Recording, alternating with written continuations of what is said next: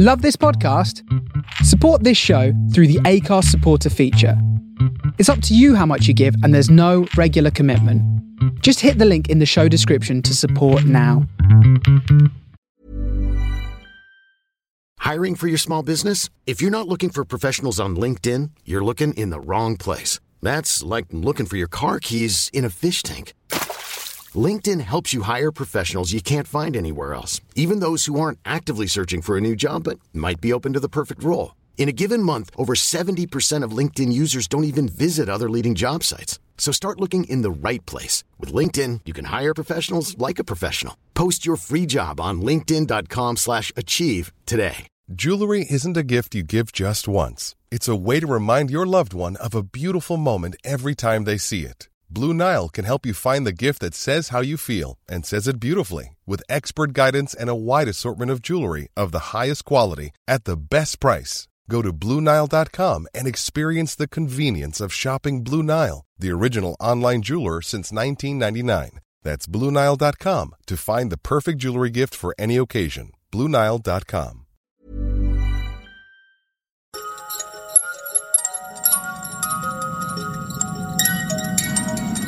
Hang on to your balls. It's time for the Horror Hangout Podcast.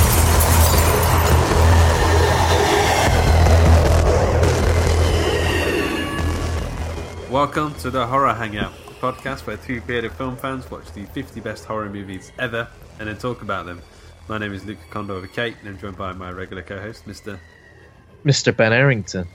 So today we are talking about the very best horror movie ever made. So says Empire Magazine. This is number one on their list. How do you feel? I feel good. I feel a little bit like at the end of Lord of the Rings, like I've travelled all the way to Mordor. I've now cast the ring. I'm Frodo, and I've thrown the ring into the fires of what's it called? The Mount Doom. Mount Doom. I've thrown it's in there, and suddenly Gollum's attacked me from behind. Ooh, is he?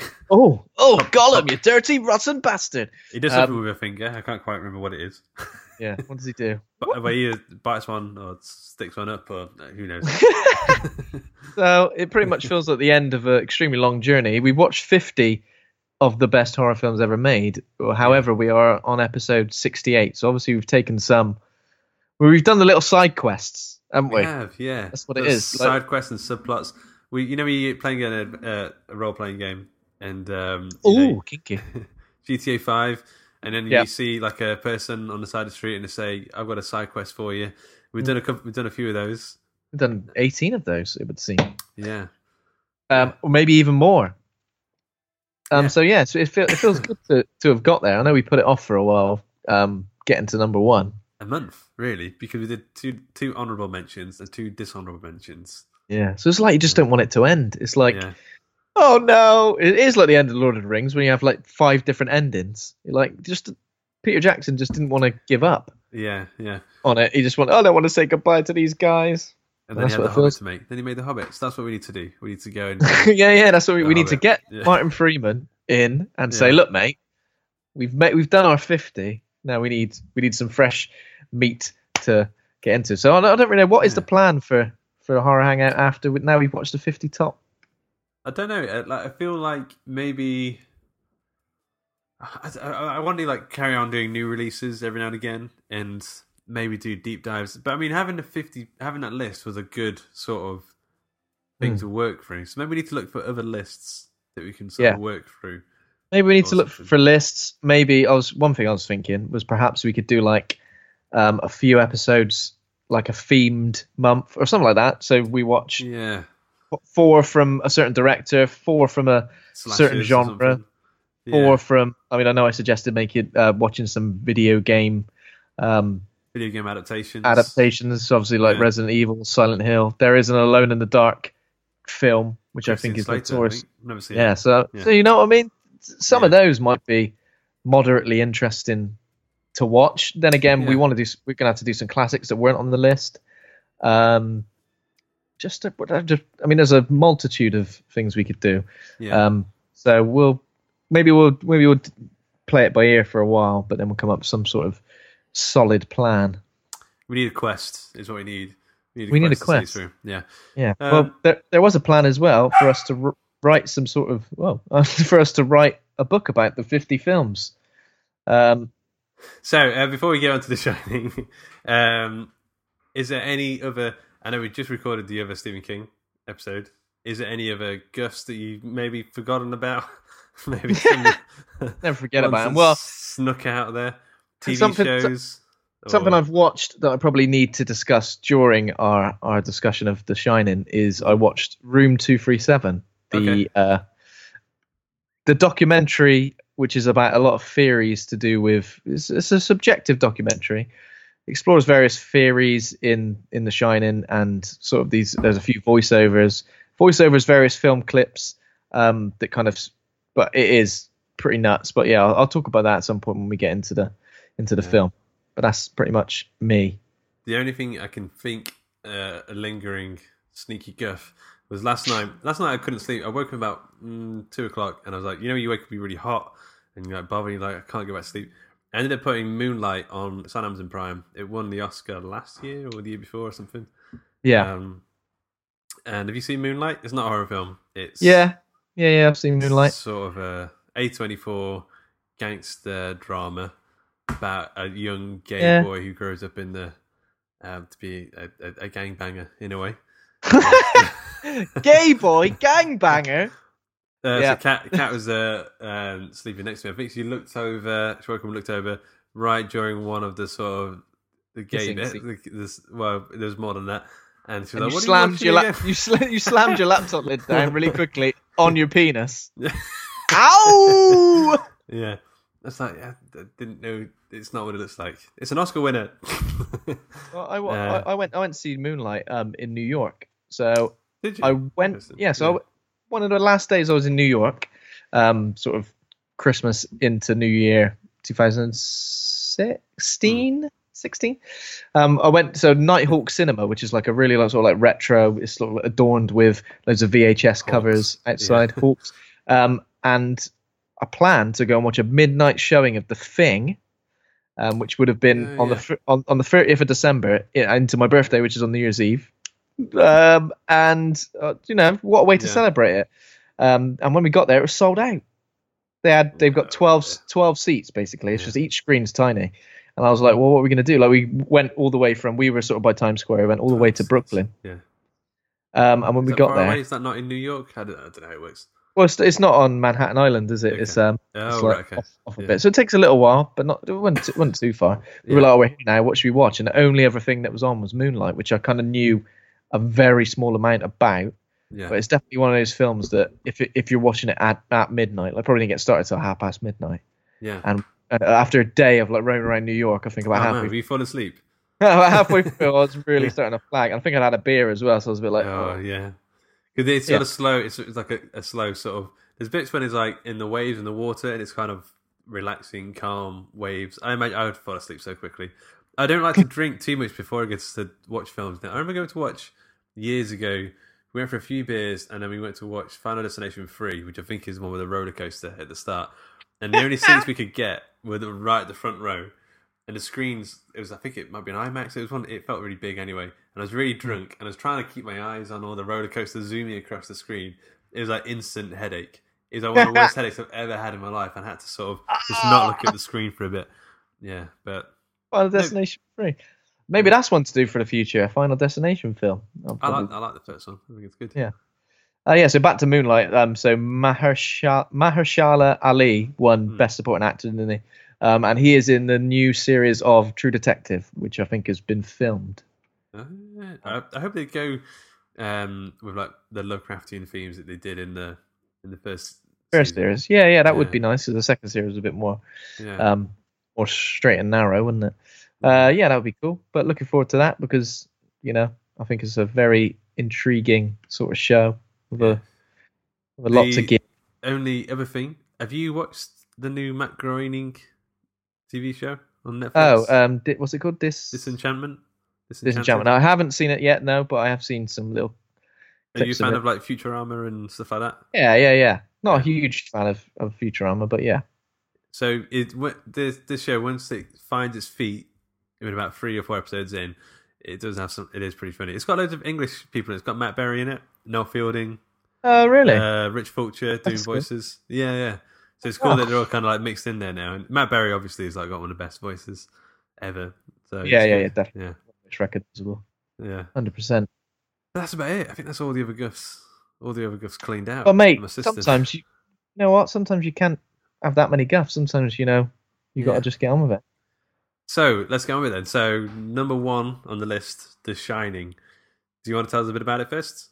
The Shinning, as I like to. Shinning, yeah. The Shinning. So The Shining is a 1980 horror film produced and directed by Stanley Kubrick, co-written with novelist Diane Johnson, based on Stephen King's 1977 novel The Shining. Didn't realize there are only 3 years between that adaptation. Oh, that's crazy when you think about it, isn't it? Well, between the film, the book coming out and the film. Yeah. Well, there's a period of 10 years. I think Stephen King had a big movie coming out every year, which is like insane. It just never happened. But like there was Carrie, Dead Zone, all this stuff sort of flying out. Yeah. Everything was getting pushed right out of the cinematic vagina. Yeah. So a family heads to an isolated hotel for the winter where an evil spiritual presence influences the father into violence, while his psychic son sees horrific forebodings from the past and of the future. Yeah. Lovely. This is what Empire have to say. They've got a bit more of an essay on this one. Stephen King hates it, of course. Contemporary critics were lukewarm. Initial box office returns were middling. The Academy Awards flatly ignored it. Stanley Kubrick, unbelievably, was even nominated for a Worst Director award at the inaugural Razzies. He lost to Xanadu's Robert Greenwald. It wasn't a fun shoot either, by all accounts. Kubrick forced Shelley Duvall to do 127 takes of one scene, a record according to the Guinness Book of Records. Jack Nicholson was made to eat his least favourite food, cheese sandwiches, to keep him in an agitated state. The infamous Here's Johnny scene took 3 days and 60 doors. Both lead actors left the shoot exhausted and resentful. What a difference a bit of hindsight makes, though, as with a lot of Kubrick's work, time has been kind, and it now seems blindingly obvious that The Shining is a masterpiece without parallel. Precise, meticulous, surreal, visually astonishing, a shimmering study of a descent into madness, the ultimate horror movie. King continues to grumble, but it's his blind spot. His novel was too on the nose for this director's metaphysical sensibilities. The book is slashed cruelly but correctly into a leaner script. With Kubrick, it's always about reading between the lines, or in this case, the corridors. The imposing Overlook Hotel is labyrinthine interiors built entirely in London's Elf Street Studios, serve as the physical embodiment of Jack's psychological degeneration. The newly invented Steadicam gives it an extra geographical depth. We're nearly there. It might not be a conventional horror. Kubrick was hardly going to lump for genre tropes, was he? But the undercurrent of menace throughout is far scarier than any jump cut or shadowy gore. It's all about the bubbling sense of unease under the surface, and unease that could infect any one of us. Some places are like people, as Scatman Crover's cook Dick Halloran puts it. Some shine and some don't. And that's what they obviously gave it 5 out of 5. They obviously liked this one. Well, there we go. That's summed that up nicely. This has been Horror Hangout. It's been wonderful. Yeah, great. So it's only got 86% on Rotten Tomatoes, 8.4 on IMDb, which isn't too bad. But it's not a shining example there. But but yeah, you don't know Jack. What are your thoughts on The Shining? Is it your very favourite? Is it middling? It's not my very favourite, but it's definitely up there. This is one of those films that I kind of always return to. One film that I kind of watch probably every couple of years. And it's just another one of those films that keeps on giving. When a film, with each new watch, you kind of discover something new. And I've been watching a lot of kind of like behind the scenes footage. Just strange, because a lot of the behind the scenes footage I've seen, Jack Nicholson seems in a lovely, happy mood for most of the time. And even Shelley Duvall. I mean, she has No, I didn't. Shelley Duvall has one sort of moment where she seems a bit annoyed. But also, like, Stanley Kubrick and Jack Nicholson have a really good relationship. There's a bit where Stanley Kubrick is on his back filming him, and a great shot, and then Jack Nicholson helps him up afterwards, and they kind of have a little bit of an embrace. It just seems like a lovely shoot, but I guess we don't see everything that went along with it. And I know that Stephen King isn't a fan, but I mean, the novel is very different, but at the same time, as an adaptation, like it's got to be different, hasn't it? It's got to be. The thing like, about there are things. The thing about it, because like Stephen King, there's like 100+ adaptations of his film. Why is he picking on this one? This is one of the good ones. There's so many shit adaptations. Like, have you seen the Langoliers?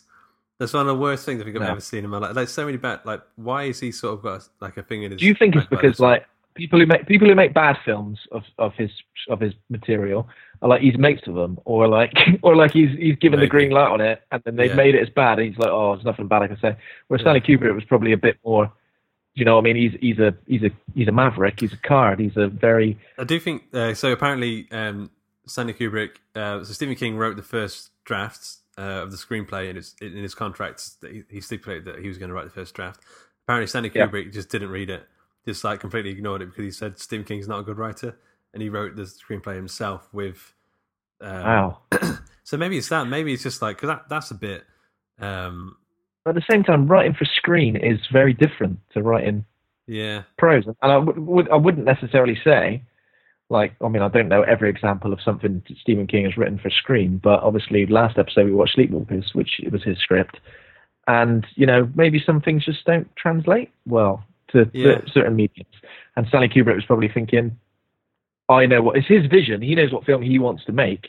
And I think if you do take on that sort of responsibility, even if it is an adaptation of someone else's work, like you want control over it in some way. And obviously, as a filmmaker, as a very experimental and out there filmmaker, Stanley Kubrick's like kind of like incredibly precise as well. Like everything, he used to like make used to like develop his own lenses or something like that. He used to develop his own lenses because he couldn't. The technology just wasn't available yet, so he used to make it himself. Like he's so precise, and he produced this film. He wrote it, he directed, he co-wrote it, he directed it. Yeah. It took 11 months on the screenplay. I imagine Stephen King probably bashed one out one afternoon. I've got the screenplay. It is pretty much perfect. Yeah. So if you've got any arguments with it, then sorry to break it to you, but no, it's not going to change. It's one of those films that like there aren't many films that kind of do this to me, but. In terms of the scares, it's more about the atmosphere and the setting rather than anything else. Like, I feel the same with like The Exorcist. There's just some weird lurking darkness beneath the surface that perhaps you don't always expressively see, but it's just something there. It's not always. Sometimes it's a soundtrack. Sometimes it's just the dialogue. It's just there's just an atmosphere there that something isn't right. Yeah, something isn't right, and I don't want to be there. I don't want to be in that hotel. I don't want to be around these characters. It's just a weird sort of feeling, and I think that's why it's so. That's the magic of this film, isn't it? Yeah, that is the magic. I was thinking about like where do you start with the tone of this film, because it captures it so like if you think about Sleepwalkers, that didn't know what it was doing with the tone, not really. This film it's so precise, like it's the track, the slow tracking shots, the whistling sort of piercing whine. Or even like the decoration in the hotel, like the carpet and the walls, it just all seems to be, like the maze, the like little model of the maze sort of thing. It all works. It's so perfect and so unnerving. It's just like it's a very unnerving. That's a good way of describing it. An unnerving. It's very slow, methodical descent into madness, and you start there knowing something isn't quite right, and then as soon as this descent into madness starts happening, you kind of get dragged along with it. And you're there for every sort of horrible moment and horror. I mean, there are some horrific moments in this film, but just some of the really basic. There are some really horrific moments that are done so simply. Yeah. Like in certain films, I think I've mentioned before. I hate the way that soundtracks peak when something scary happens. Like there's none of that. There's almost absolutely none of it. As soon as something horrible is revealed, the soundtrack almost stays exactly the same, which in a way is even more unnerving because there's no audio change. There's no change in the tension comes from exactly what you're seeing, not from what you're hearing. Have you seen Under the Skin? Have you seen that one? Yeah. What Scarlett Johansson? Yeah, I'm just thinking about the way the soundtrack works in that, where the horror like sometimes isn't any music when she like drowns that kid or whatever it is on the beach. No, just reminded me of that just then. This is also my first viewing of the film. I've not seen it as many times as you.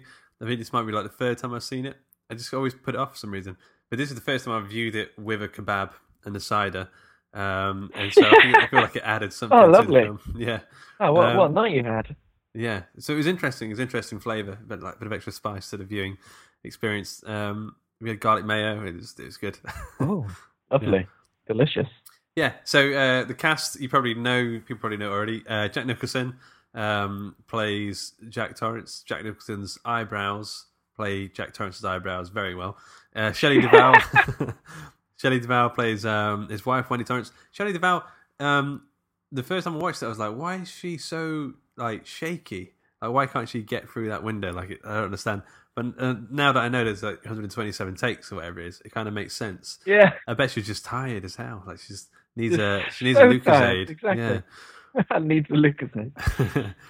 Danny Lloyd plays a little kid called Danny. He does the creepy kid thing quite well. I don't think he also does like the little voice and the little finger thing. I don't know if he was doing that before and they were like, that's what we're looking for. I don't understand how he picked that up. And then Scatman Crothers, he plays the cook. He's also got The Shining, the sort of telekinetic, telepsychic thingamajobby. And he doesn't once sing about how everybody wants to be a cat. So he does quite well in that role there. Yeah. Although every now and again, I couldn't once I sort of realised that he was the guy who did the voice of the cat, the jazz cat in Arrested Cats. I couldn't stop thinking he was going to burst out into song at some point. That would have been great. Yeah. Yeah, man. So, I mean, how does it start? It's just a mountain scene, I think. Yeah, so we get like a sort of helicopter shot of the sort of like the road. Is that how it opens? Is that how it opens, isn't it? I'm pretty sure, yeah. The road and the lovely countryside, mountain. Lovely countryside, but then the soundtrack, again, eerie, very, very, very sort of like eerie, synthy. It's not like, or is this the soundtrack at the start isn't orchestral? It's sort of like weird, sort of near, near, near, near, sort of like that, near, near, near, very synthesizery. Yeah, is it? It's got like a. I've got my notes here. Bum bum bum bum. Is it got a bit of a kind of? I feel like it does that a lot. A bit of a bum bum to it. It's got a couple of bum bums in there. Yeah. And there's sort of like these weird in the soundtrack as well. There's these weird like distant wails in the background, like. That's pretty much it. Which like that's horrible. That looked really. Yeah, ton of old-fashioned kettles, like on the. Yeah, exactly. That really gets to me as well. That's really like, oh, what is that? There's something. Yeah. That's the thing. There's so much. It's the unknown in this film, which is so scary. Is that there's never really any explicit explanation to what's happening or what's going on. Is everything's just kind of hinted at, suggested. Everything's kind of like in the background. There's like peering over Jack Torrance's shoulder, sort of almost like controlling him with these sort of invisible puppet strings. Yeah, you can imagine. You can kind of picture there's some unseen entities just standing around him all the time. It's weird. So he goes for this job interview, which sounds insane. I mean, the guy is like, so the hotel was built on an ancient Indian burial ground. Say what? Yeah. You'll be isolated for 5 months. Beg your pardon. A caretaker murdered his family. I'll go 0 hour contract. No, I'm out. 0 hour contract. Well, I do like that. Yeah, it doesn't sound like a good job at all. I mean, I hope he's getting paid all right. Would you do it? Oh, I don't know. So obviously he kind of like thinks he likes the idea of the solitude in the hotel because he's gonna like he's got some writing stuff he wants to do and he wants to just chill and bash it out, basically. Yeah. But it doesn't sound like the most ideal job. But I guess if they're just going to be there for the winter, like they got the run of a huge sort of really posh hotel. They don't have to worry. They don't have to worry about paying to eat because they can just eat all the food that's already there. Yeah. It is ideal, really.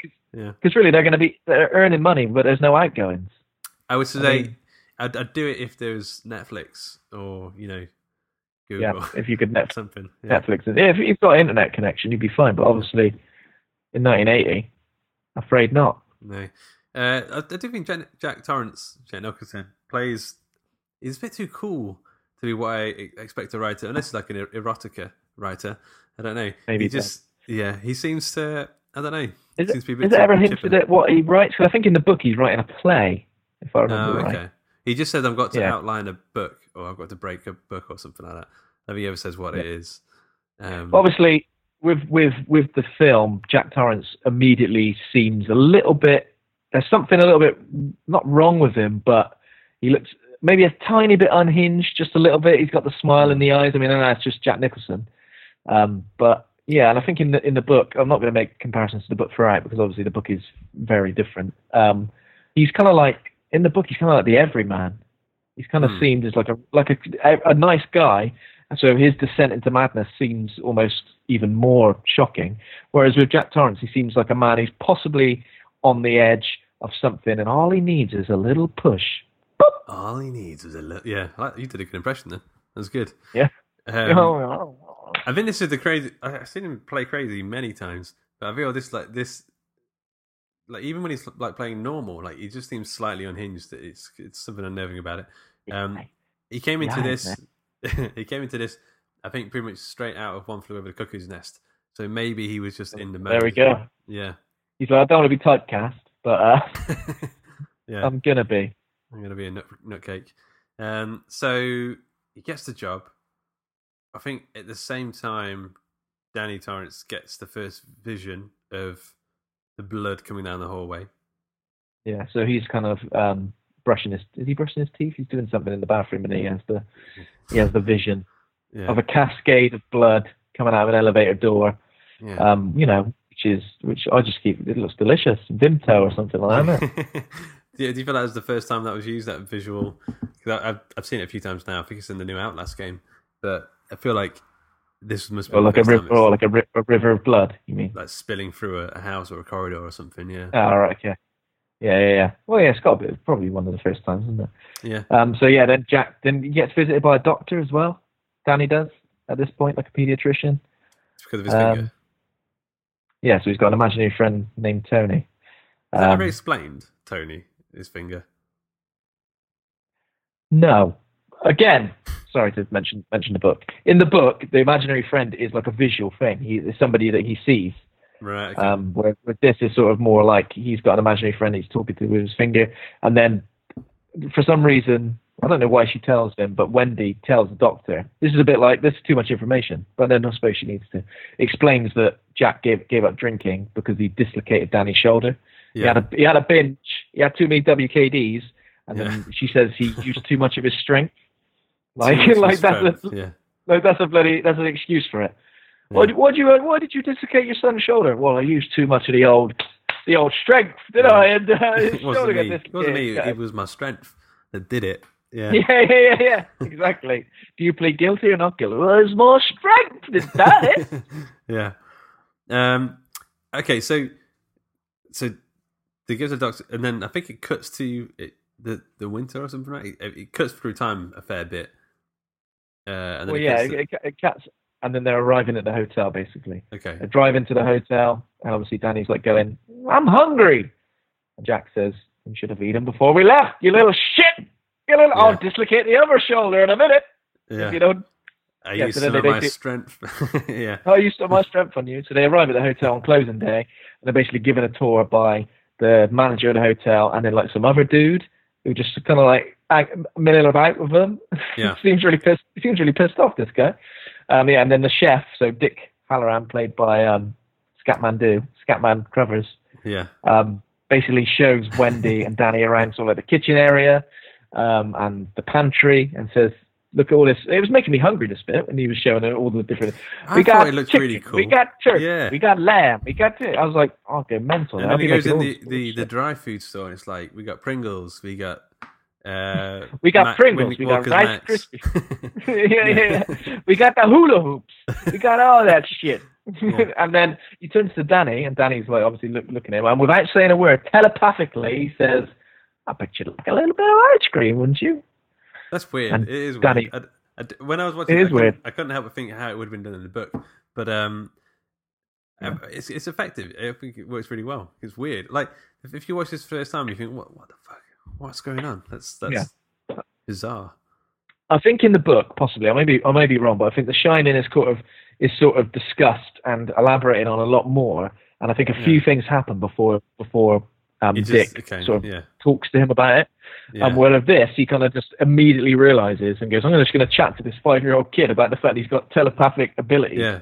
He goes on about how cool. You've got The Shining, I've got The Shining, we've all got The Shining, The Shining, this hotel had The Shining, and Danny's like, weren't you King Louis from Jungle Book?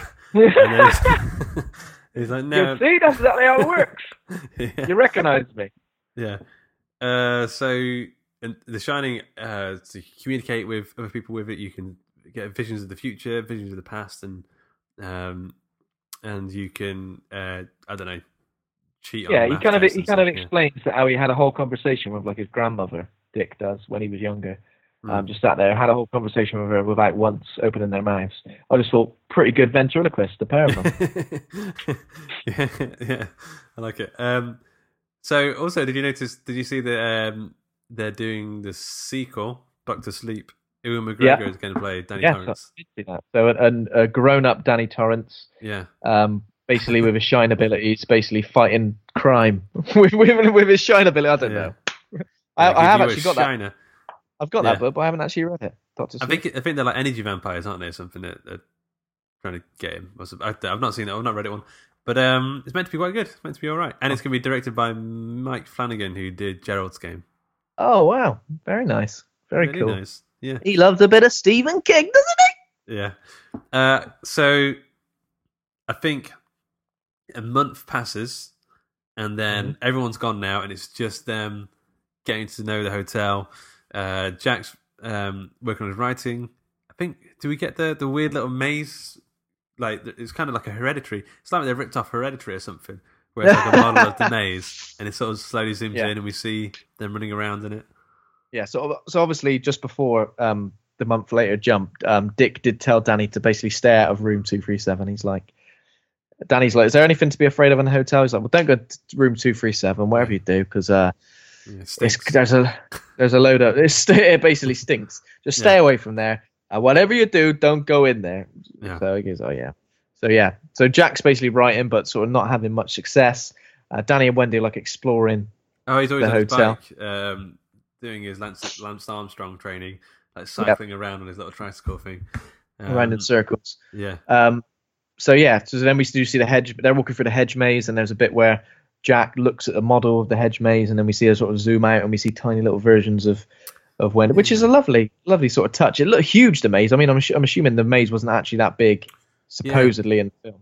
Also, they get to the middle of the maze, and it's like nothing there. It's the same as the rest of the maze. Yeah. Like, where's the prize? Yeah. Are you glad we got here to the center of the maze? Danny's like, yeah, it was great. It's just like, well, no, want some sort of congratulations, sweet or something.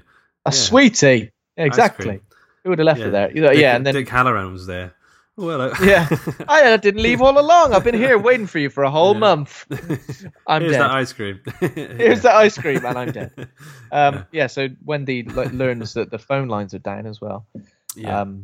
Due to the there's like snow and stuff. Starts snowing shitloads. So she goes and speaks to the police on the radio and basically just tries to get a few answers about it. She's doing all the day job stuff, isn't she? So he's writing. He was supposed to keeping the hotel in repair and stuff. Yeah. But she seems to be doing it all. I'm assuming they're going to split this salary or summer. Yeah. Or summer. Because she's doing all the hard work and he's just mucking about. He's throwing a ball against the wall constantly, and that does look quite satisfying, doesn't it? Throwing the ball against the wall. He does that thing where he's busy writing, and I think she asks him a question like, "Where's the ricicles gone?" Yeah. he's like he blows up at her screaming about how I was in the flow then and you ruined it. And I think she just comes and tells him that it's supposed to snow tomorrow, and he's like, he just says something like, "All right, what do you want me?" What do you want me to do about it? And she's like, "Oh, I thought I'd just tell you." And he goes, "Well, the thing is, you come in here and you interrupt my flow." Luke's like, I completely understand that. He gets that every single day. I cat, and she was like, that literally happened the other day.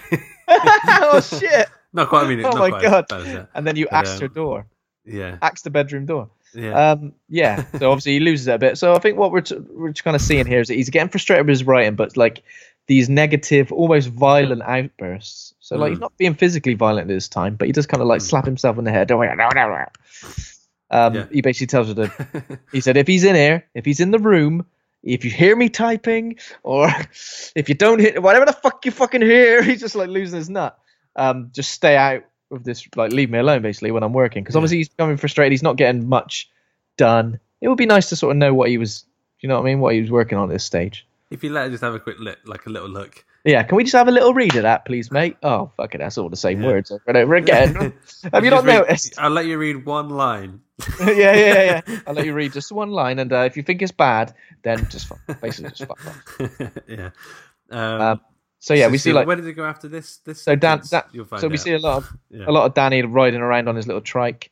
And there's some great shots here, you know, obviously the tracking shots following him riding around the hotel. I think we get to see the scale of like the set here, because like what part of it did you say was in the studios? All of it. All of it. All of the interiors were it's nuts because it's absolutely huge. Like when they're riding around, like it's just nuts. It's almost exactly the same. So it's crackers. So he sees the ghostly twins. Danny does twice. I think he sees them once when he's just in some sort of room, and he turns around and they're there. And then later on when he's riding through the corridors, he just sees the girls. And then what do they say?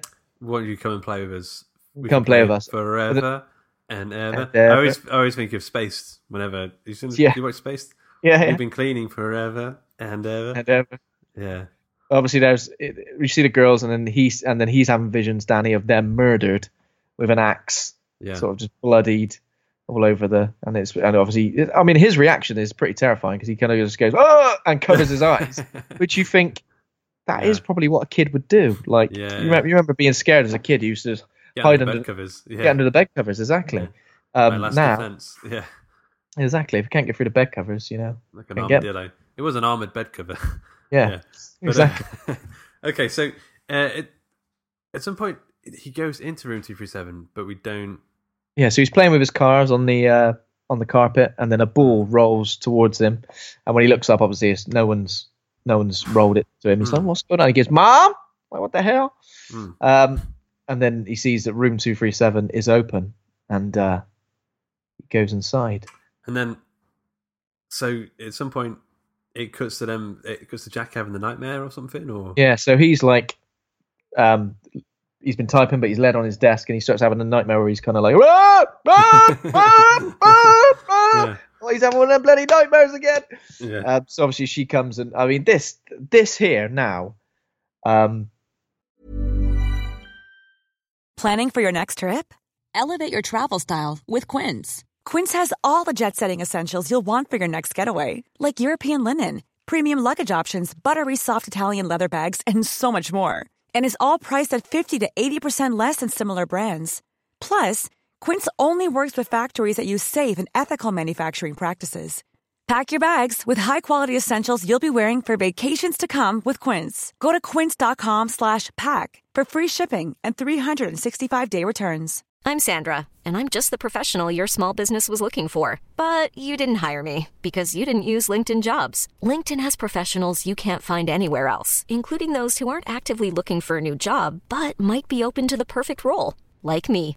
In a given month, over 70% of LinkedIn users don't visit other leading job sites. So if you're not looking on LinkedIn, you'll miss out on great candidates like Sandra. Start hiring professionals like a professional. Post your free job on linkedin.com/achieve today. Wow. Nice. Yeah. What you're hearing are the sounds of people everywhere putting on Bombas socks, underwear, and T-shirts made from absurdly soft materials that feel like plush clouds. Yeah, that plush. And the best part? For every item you purchase, Bombas donates another to someone facing homelessness.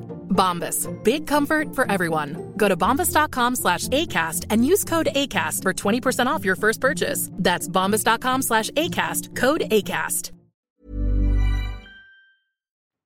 Is this is probably the best Jack Nicholson acting moment, I think, because I was properly invested in this, and I've always kind of thought this is probably the best part of his. Well, him talking about the dream, or him talking about the dream, and then obviously Danny walks in and he's sucking. Is he sucking his thumb? Yeah. And his jumper's ripped, and he's got like all bruises on his neck, And obviously, Wendy jumps to the conclusion. Well, you would, because there's no one else here. It's really well shot, that. So, like, Jack is in the foreground, and you just see her slowly look up at Jack, and he's just sort of spacing out at them. He's like spacing out, but he's like, there's something about his expression that you're really just like, that is him, that is Jack in that moment, just thinking, what the hell is going on? Because he's just had a dream where he killed Wendy and Danny, and obviously he's terrified by that. And that's sort of like the last. These are like the shreds of his humanity, just for all to see when he's just completely spaced out and just like, what the hell is going on? Yeah, I mean, that really gets to me. That's really so she's like, you did this. You used your strength on him. Used your strength on him again and strangled him. Obviously, because there's a history of him obviously hurting Danny. Unfortunately, and also because he didn't say anything. Like he doesn't say no, I didn't, because I think he's confused at this stage. He's like, did I? Yeah. Surely I didn't, but did I? Yeah. So, I mean, just before that, they were talking on the bed, and he goes, "I will never hurt you." It's like really creepy. He kisses him and kind of like hugs him. He says, "Come here a minute," and sort of, because he sort of, even Danny sort of says about it. Do you love me, or do you love us, or something like that? Yeah. But yeah, not long after that, Jack ends up going to the Gold Room, which is the big sort of like ballroom. And he meets. There's a bartender in there called Lloyd. It was a sinister fellow, isn't he? Very mellow. He treats him like he's seen him many times before, and he sort of tries to. He gets like very chatty. Sort of tries to give him some money, and I think he said the drinks on the house or something. Yeah, money's no good here. But well, I'd like to know who's buying my drinks, and he's like, just don't worry about it. It's just somebody. Yeah. I mean, even that's creepy, because you're like, who, what is? Yeah, it's weird because I don't know if they're ghosts of people who died there, or if it's if it's the hotel, or if it's all in Jack's imagination. That's the thing. That's the beauty of this, is like, it's not expressly said these are ghosts of people who died in the hotel. Ghosts. It's like somehow the Overlook Hotel is creating these visions to sort of help Jack along in his descent into that madness. Yeah. Whether it's all in Jack's mind, and he's been struggling with ghosts or demons for a while, hence why obviously recovering alcoholic as well, and now just being in this cabin fever like environment, which is inducing cabin fever in him, is bringing this out in him. Also, it's hard really the ancient Indian burial ground stuff doesn't really get brought up again. There's a couple of things I think about that, but I don't know. Maybe something there. Maybe there's something more about that in the book. I don't know. I think there is, but it's been a long time. It's been over 10 years since I read the book, so it would be nice to go back and read it again. Yeah. But yeah, it's almost like it is very much something in the background of this film. It's not something that's front and center as. Yeah. So obviously he has a bourbon. Yeah. Complains about his marriage a little bit, sort of. Talks about everything that happened. I think, so at some point Wendy says, "There's a crazy woman in one of the rooms." Does she come into the bar and say? I don't know if she comes into the bar. Maybe she does. She basically comes to Jack when he's on his own, and he's even a bit spaced out then. Yeah. And she says that basically Danny has said that a crazy woman in one of the rooms attempted to strangle him. Obviously Jack's a bit like, what? I mean, we've been here a month. Says, "Are you off your head or something? Are you off your goddamn rocker? Out of your goddamn mind?" Yeah. So but Jack obviously just says, "What room is it?" Oh, it's like 237, isn't it? So Jack goes to 237, and this scene here, there's a part now. This scene in the book, as far as I'm aware, there's more than one occasion where he ventures into room 237 to see the person in there. Yeah.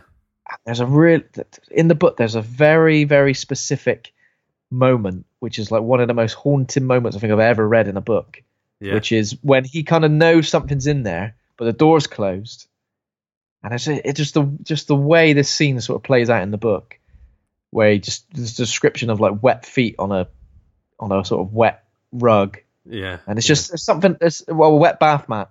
There's something about it which really something's wet. Something's bloody wet in there. Yeah. And obviously by the time he goes in, you're like, oh Jesus, what's he gonna see? And obviously he just sees a lovely naked woman with a broad. And they start smooching. He seems pretty happy about it initially, Jack. He sort of looks a bit shocked, but then he kind of smiles as if to say, hell yeah. You may have possibly strangled and abused my son, but I mean, you look good naked, so I'm going to give you a lovely kiss. We're going to let you off. And as he's smooching her, I think this might be my favourite sort of scary moment in the film, where he looks in the mirror and you see like bed sores or like which is sort of like rotten and moulding, and she's like aged and horrible. And then it also seems to intercut with this woman's face coming out of the bath as well. It's really horrible. Yeah, I mean, it is super creepy. So the same woman rising up out of the bath while the woman sort of wanders towards him laughing, and he's walking back. But again, a wonderful Jack Nicholson acting moment of him just like, he's very good in this stage before he goes full crazy. Before he has the cheese sandwiches. In these stages, he's really good at the what the fuck facial expression. Yeah. Like better than anyone I can think of. Just like really like, what the fuck is going on? Jesus. Yeah. So he kind of backs out the room, shuts the door, locks it. And then when Wendy asks, so anything odd? Any action? Yeah. Well, there was a bit. No, nothing. Well, there was a window was open. Yeah. Window was open. There was a gust of cold air coming in. Leaky faucet and nothing really. Yeah. So basically, and then they start. and there was a little ant, and I killed that. Yeah. So yeah, but then Jack and Wendy start arguing because Wendy's obviously saying she wants to take Danny to see a doctor. Oh. We both did that at the same time. Then we went, oh. So yeah, obviously Jack's a bit like, you basically want to sabotage this because I'm finally getting somewhere with something. You want to sabotage, and he sort of goes on about don't you understand about the book, or is he talking about like getting involved with the hotel? Yeah, exactly. It sounds like he's talking about that because he says about, if you don't understand what I've got with the thing I've got with my employers. There's a lot more in the free book. Booze. Free booze. They just give me loads of whiskey. It's amazing. There's a subplot in the book. Well, I say subplot, but it's sort of part of it, where the ghosts are kind of like trying to convince him that he should become the manager of this place, and he becomes he becomes convinced that that's what he deserves. I deserve to become the manager, and it's almost like the things he's doing are to impress the higher ups, to show that he's good enough to become the manager. Which obviously isn't really. We'll have to read the book at some point soon. Yeah, definitely. There's a lot of good stuff. The ending's great as well. So yeah, they argue over that a little bit, and then Jack sort of descending even further into this madness where all the ghosts are befriending him and getting into his brain box. He attends the gold room again, and now it's completely filled with people, like in some sort of like 1920s speakeasy environment, isn't it? Yeah, they're all boogieing, they're all drinking. There's a guy with some Advocaat, some snowballs. I love Advocaat. Yeah. And he sort of spills it on him, and he goes, "I'll get that right off." He starts takes it to the toilet, starts wiping him off, and he goes, "Hang on a sec, Mr. Grady, you killed your wife." Whatever he says. You killed your wife and dog. You killed your wife and daughter. Even if he was, I wouldn't say it like that. I'd be like, "Did you do something bad?" Did you kill your? He's like, you chopped him up into little bits, and it's a bit like, obviously it's weird because Jack essentially must know that he's seeing things, or that these are like, he's seeing someone who's dead, but he seems pretty like fine with it. He's a bit like, well, by this point, he's gone full on crazy. I think at this point, like his eyebrows, I'm sure they get taller. It's weird. I don't. They did something at this point. They're like tickling the ceiling, like feather dusting the ceiling tiles. They're so like wild. Basically, Stanley Kubrick was like, right. So for this scene, Stanley Kubrick has giant sort of owlish eyebrows as well. Yeah. So basically, Jack Nicholson's like, how big do you want the eyebrows for this scene? He's like, medium. Say like a 6.5 out of 10. He's like, okay, right, for this scene, I want 9 out of 10. Yeah. Oh God, I'm gonna have to really think about it. Do we do a take? More eyebrows, Jack. More eyebrows. More eyebrows. I'm doing the best I can. These are the most eyebrows I got. Yeah. So obviously this is creepy as well. So while Grady's sort of in the bathroom with him, cleaning them off, obviously he does kind of say that he has no recollection basically of killing his wife and kids. And then obviously there's a creepy bit where he sort of says to Jack, you are the caretaker, you've always been the caretaker, and that he must correct Wendy and Danny because they've been trying to bring an outside party into this situation. Using a talent or something. Using a talent, yeah. So obviously Danny's not been expressly trying to communicate with Halloran, but Halloran's like gone to Florida to chill out, watching TV in his silken pajamas. With he's got like naked pictures. Loads of like black women boobs. The cat said she thinks that looks like his drag act. Like it looks like him with like makeup and fake boobs on. Yeah. That's why he's got the shine. That's why he's got the shining. He's throwing his voice. So he makes his way back. The thing about this, the Halloran thing is, he comes all the way from Florida. He like goes really far, and he doesn't really last very long when he does actually arrive. Obviously, he calls the police and says, "Look, there's a family in Overlook Hotel," and they're like, "Yeah, but I know, I get brand new information, man. You got a mustache." Yeah, yeah, man. And he's like, So basically, can you check on the family or whatever? And they're like, well, the phone lines are down, and then he's got a reason to believe that they're perhaps in some sort of peril. So can you get hold of them some way? But then Halloran's like, fuck this, I'm getting on the first flight. I'm flying all the way back there. And I don't care what it takes, I'm going to get there. So obviously he's got some sort of connection with Danny via The Shining. So it's almost like Danny's not calling out to him, but he knows that Danny's in front. At some point around here, Danny starts doing the red rum thing. Red rum. Yeah. His voice is quite good in that. I don't know if they sort of did something digital with that or, ADR type stuff, but it's really good, really creepy. Yeah, so he goes into some horrible trances as well at some point. Does he go into some he goes into a horrible trance when Jack's with the woman, with the ghostly dead woman? There's one point when he's just in bed and he's just like, his eyes are there and he's just like, it's like a really piercing whistle noise and he's like dribbling and everything. Yeah. I think he might be having some sort of like psychic fight with the house or something, because that's when he's trying to contact Halloran. It's almost like these vibes from the house is kind of like overwhelming Danny in a way. So obviously because he's got The Shining, obviously for someone like Jack who hasn't got The Shining, it's like it subtly and subliminally works its way into his conscience and sort of like pushes him over that edge, takes something that already exists within him, which is this obviously this. I mean, he's frustrations in his life, anger, obviously a great deal of anger, because obviously I guess he isn't as much as a success as he wants to be as a writer. And I also get the vibe that he kind of feels like Wendy and Danny are like holding him back a little bit. So I just need to do this and that. And obviously the Overlook Hotel takes hold of these frustrations and kind of like just pushes him amplifies to the point, sort of thing. Amplifies them. Yeah. So around about this point, obviously we get Danny doing the Red Rum stuff, and then I think referring to himself. Around here, it starts to really go batshit, right? So this is when Wendy finds the manuscript, and he sees that it's just all the one sentence, all work and no play makes Jack a dull boy. Yeah, he's written that a lot of times. I just keep thinking, when did he write that? Because he's been off doing a load of shit. He's been looking in room 237. Boozing. He's been boozing, smooching, getting covered in Advocaat. Yeah. It's just all a bit nuts. So as she's like looking through that, Jack comes back and he finds her. He's like, "What do you think? What are you got? Any notes, critiques?" And he's like, "It's just all one word." He's like, "What?" It's a bit predictive. It's a bit between the lines, Wendy. Between the lines, man. Yeah. So Wendy's like shaking like constantly. This must be like the 127 takes sort of part of the film, because she's like can't even hold her hand up. She's just like shaking. She needs some electrolytes or something. And she's got the baseball bat and she's like, "No, Jack, go away." And then she slugs him one on the head. Yeah, obviously there's some great stuff here where obviously she's backing up the sort of staircase, and he's following after, and he says, "Look, I'm not going to hurt you. I'm just going to bash your brains in. I'm going to bash your brains the fuck in.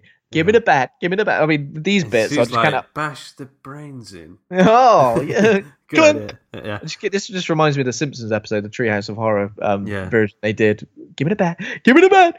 Give me the bat. All that. What stuff. is it? Oh, like what is it? No beer and no TV makes Homer go crazy. Go crazy. Like that. Don't mind if I do. Yeah. And then she slugs Jack on the crust, right on the crust. He falls backwards down the stairs. Glug, glug, glug, glug, glug, glug. Yeah. And then she drags him into the kitchen, locks him in the pantry, struggles with the lock a little bit of tension there. She locks him in, and then obviously he starts trying to manipulate her to let him out. Come on, look, if you just let me out, I'll forget the whole damn thing ever happened. And she's like, I'm going to take the snowcat down the sidewinder to go take Danny to a doctor. And then he starts to say, got a big surprise coming your way. Yeah. So at this point, he's completely like lost his marbles. So when he's like trying to escape, but the snowcat there's like just a little part that's been removed. I don't know what it is. Yeah. So he's taking a look. It's like, oh, I can't go now. yeah. So he's taken like the transmitter or something out of the radio. Boop. I don't know. Yeah. Something like that, and then taking someone out of the snowcat. So he swapped him over. She'll never think of that. Yeah. And then obviously while Jack's in the pantry, Grady appears unseen. I don't think we see him, do we? Just see his. No, we just hear him. Yeah.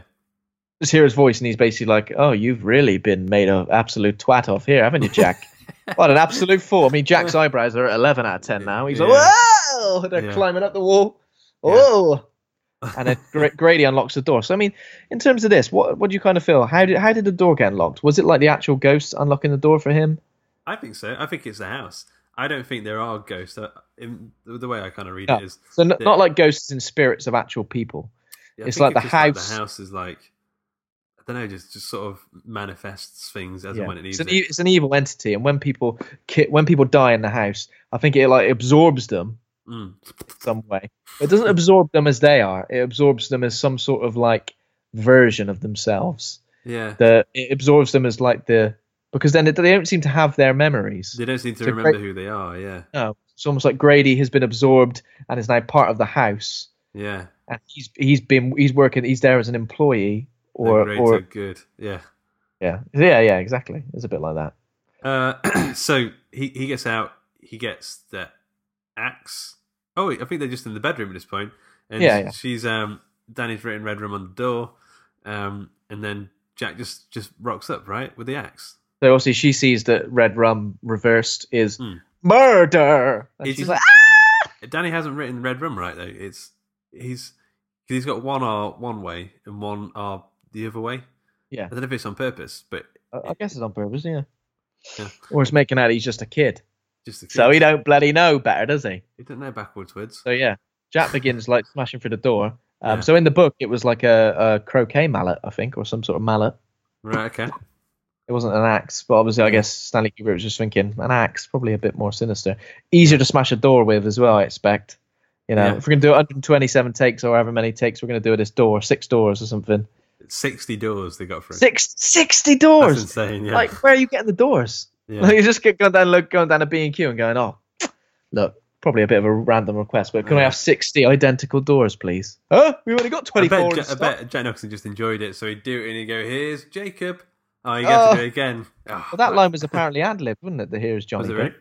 Yeah. So apparently it wasn't in the script or anything. And it's Daniel.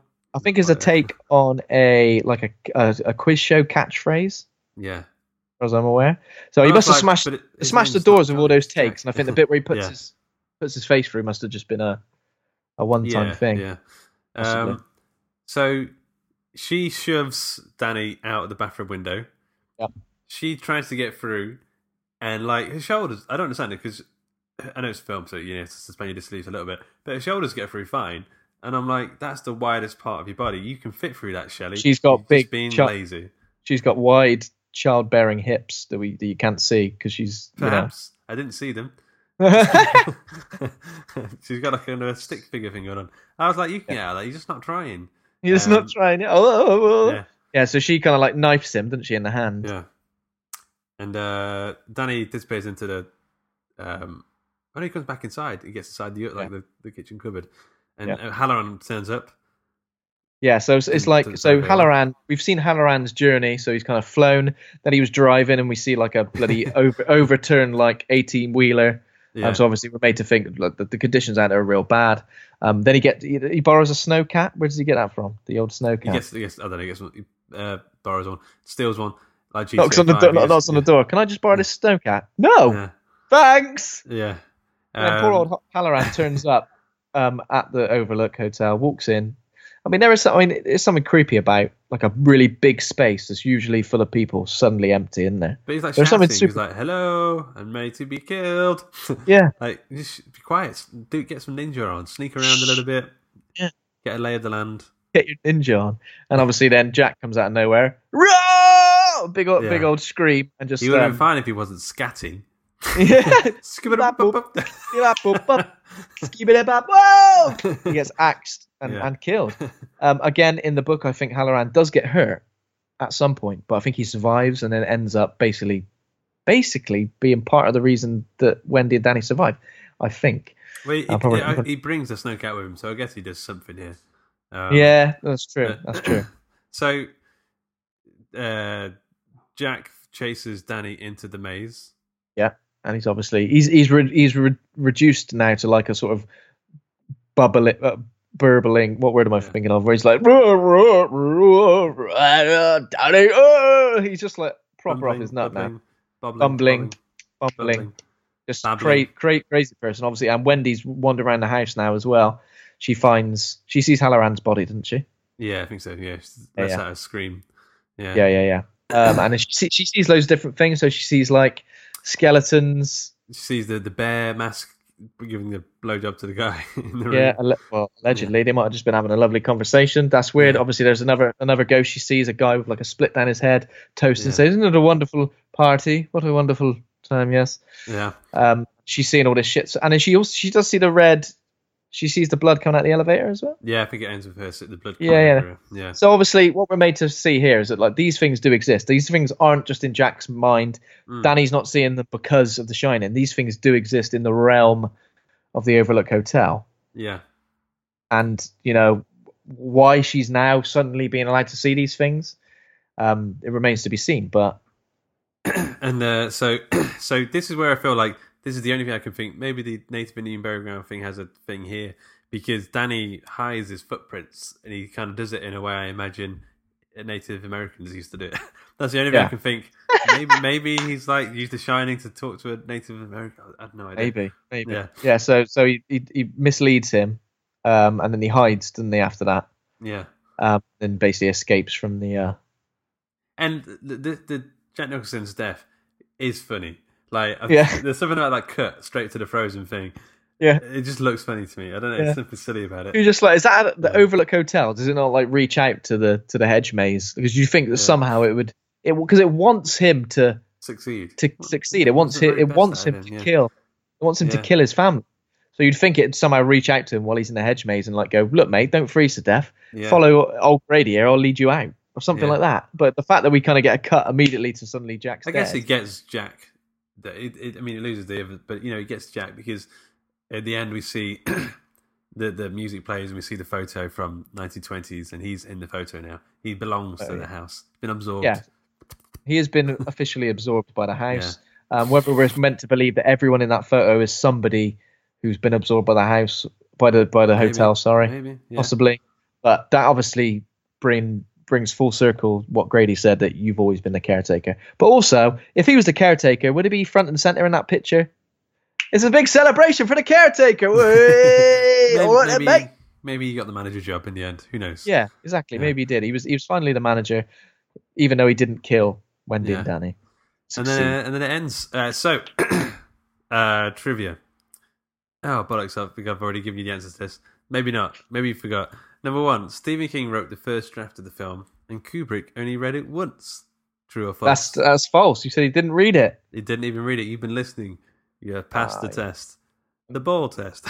Number 2, Kubrick wasn't present at all of the shooting. True or false? True. It's true, because he refused to leave England. He hated leaving England for some reason. So all of the location shots of the hotel were done without him. Right. Yeah. Number 3, in the German version of the film, the phrase "all work and no play makes Jack a dull boy" was translated to "don't put off till tomorrow what you can do today." True or false? True. True. Yeah. It's weird. Why would they not just do? Yeah. Why would they not just do all straight working up? and no play and make Jack and a dull boy again? Why didn't they Are you fluent in German? Because, I mean, from that display, I'd say 100% yes. Okay, number 4. Jack Nicholson wrote a scene in the film. Can you guess which scene it is? Jack Nicholson wrote He wrote a scene in the film. Did he write... It's not going to be obvious. Is it obvious? It's a fairly performance-heavy scene. Did he write a scene in the bar with Lloyd? No. Any other guesses? Did he write the scene when he was trapped in the larder? I'll give you a clue. He was trying to write a book or a play at some point, and he was distracted. So, and that gave him the idea for the scene. So obviously the scene where Wendy interrupts him. Yeah, he said... he read that, did he? Oh, sweet. He was writing a play or something. I think he was doing a few things. He was acting in film, and he was writing a play at night. And then I think he was trying for ages, and he said his wife, or his girlfriend at the time, came home, and he said he just lost his lid and just went crazy at her. And he's like, that should go in the film. That should go in the film. Yeah. That's okay, and number 5, True or False, Empire Magazine placed this film at number 1 spot of their top 50 horror movies of all time. True or false? That's true. It's true. False. Okay, so we need to grade the film. What are you going to go with? So as I said, another one of those which I always return to. But sort of in my sort of like top favorite horror films, I think it's always been there, but I don't think it's quite reached the heights of some of my favorites. So there is just something about it, though, as I said, that as a horror film just seems to really work so well, and that atmosphere. It's always the atmosphere of these films that really sort of get to me, and obviously that's why I enjoyed Hereditary recently as well. Got the atmosphere. I mean, Sleepwalkers was great. Sleepwalkers was a straight 10 out of 10. But I'd go for an A with this. I probably wouldn't go for an A+, but an A I'm happy with. Yeah, I was going to say the same thing. A, because it is pretty much a perfect film, but then the A+ should really be reserved for things that are perfect films, but also resonate with you in a sort of like, they just sort of speak to you in your own life and make you feel like I need to watch that film again. I mean, this is my favorite Stanley Kubrick film, I'd say, because it's not, again, Stanley Kubrick doesn't really do genre tropes even though it's of a genre, it's a horror film, it's a science fiction film. They're very much unique in the way they're presented. So I think I'd agree with that. Okay, so that's it. Next, I think we're going to take maybe a week or 2 off. Maybe a couple of weeks off just to get our heads together. You know, I mean, we watched a lot of horror films. Maybe we need to watch some romance. You know, just to the rom-coms. The 50 best rom. I mean, maybe have a detox. What will be the name of the 50 best rom-coms podcast? Rom-com Rendezvous. Oh, Rendezvous. Yeah. I can always rely on you, Luke. That's what I like about you. I can always rely on you. Rom-com Rendezvous. Here we go. So this show is brought to you by Hawk and Cleaver. Head over to hawkandcleaver.com. Become a patron over at patreon.com/Hawk and Cleaver.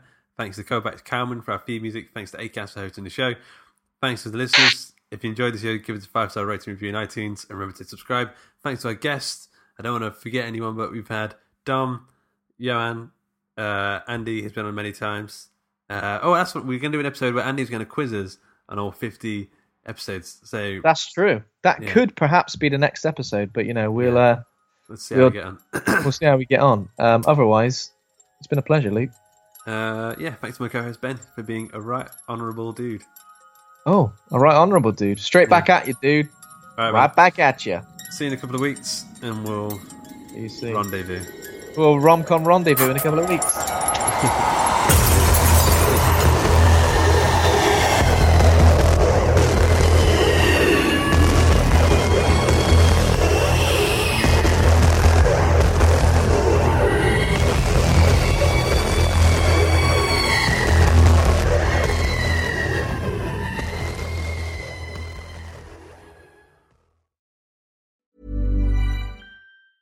Ever catch yourself eating the same flavorless dinner 3 days in a row? Dreaming of something better? Well, HelloFresh is your guilt-free dream come true, baby. It's me, Keke Palmer. Let's wake up those taste buds with hot, juicy pecan-crusted chicken or garlic butter shrimp scampi. Hello Fresh.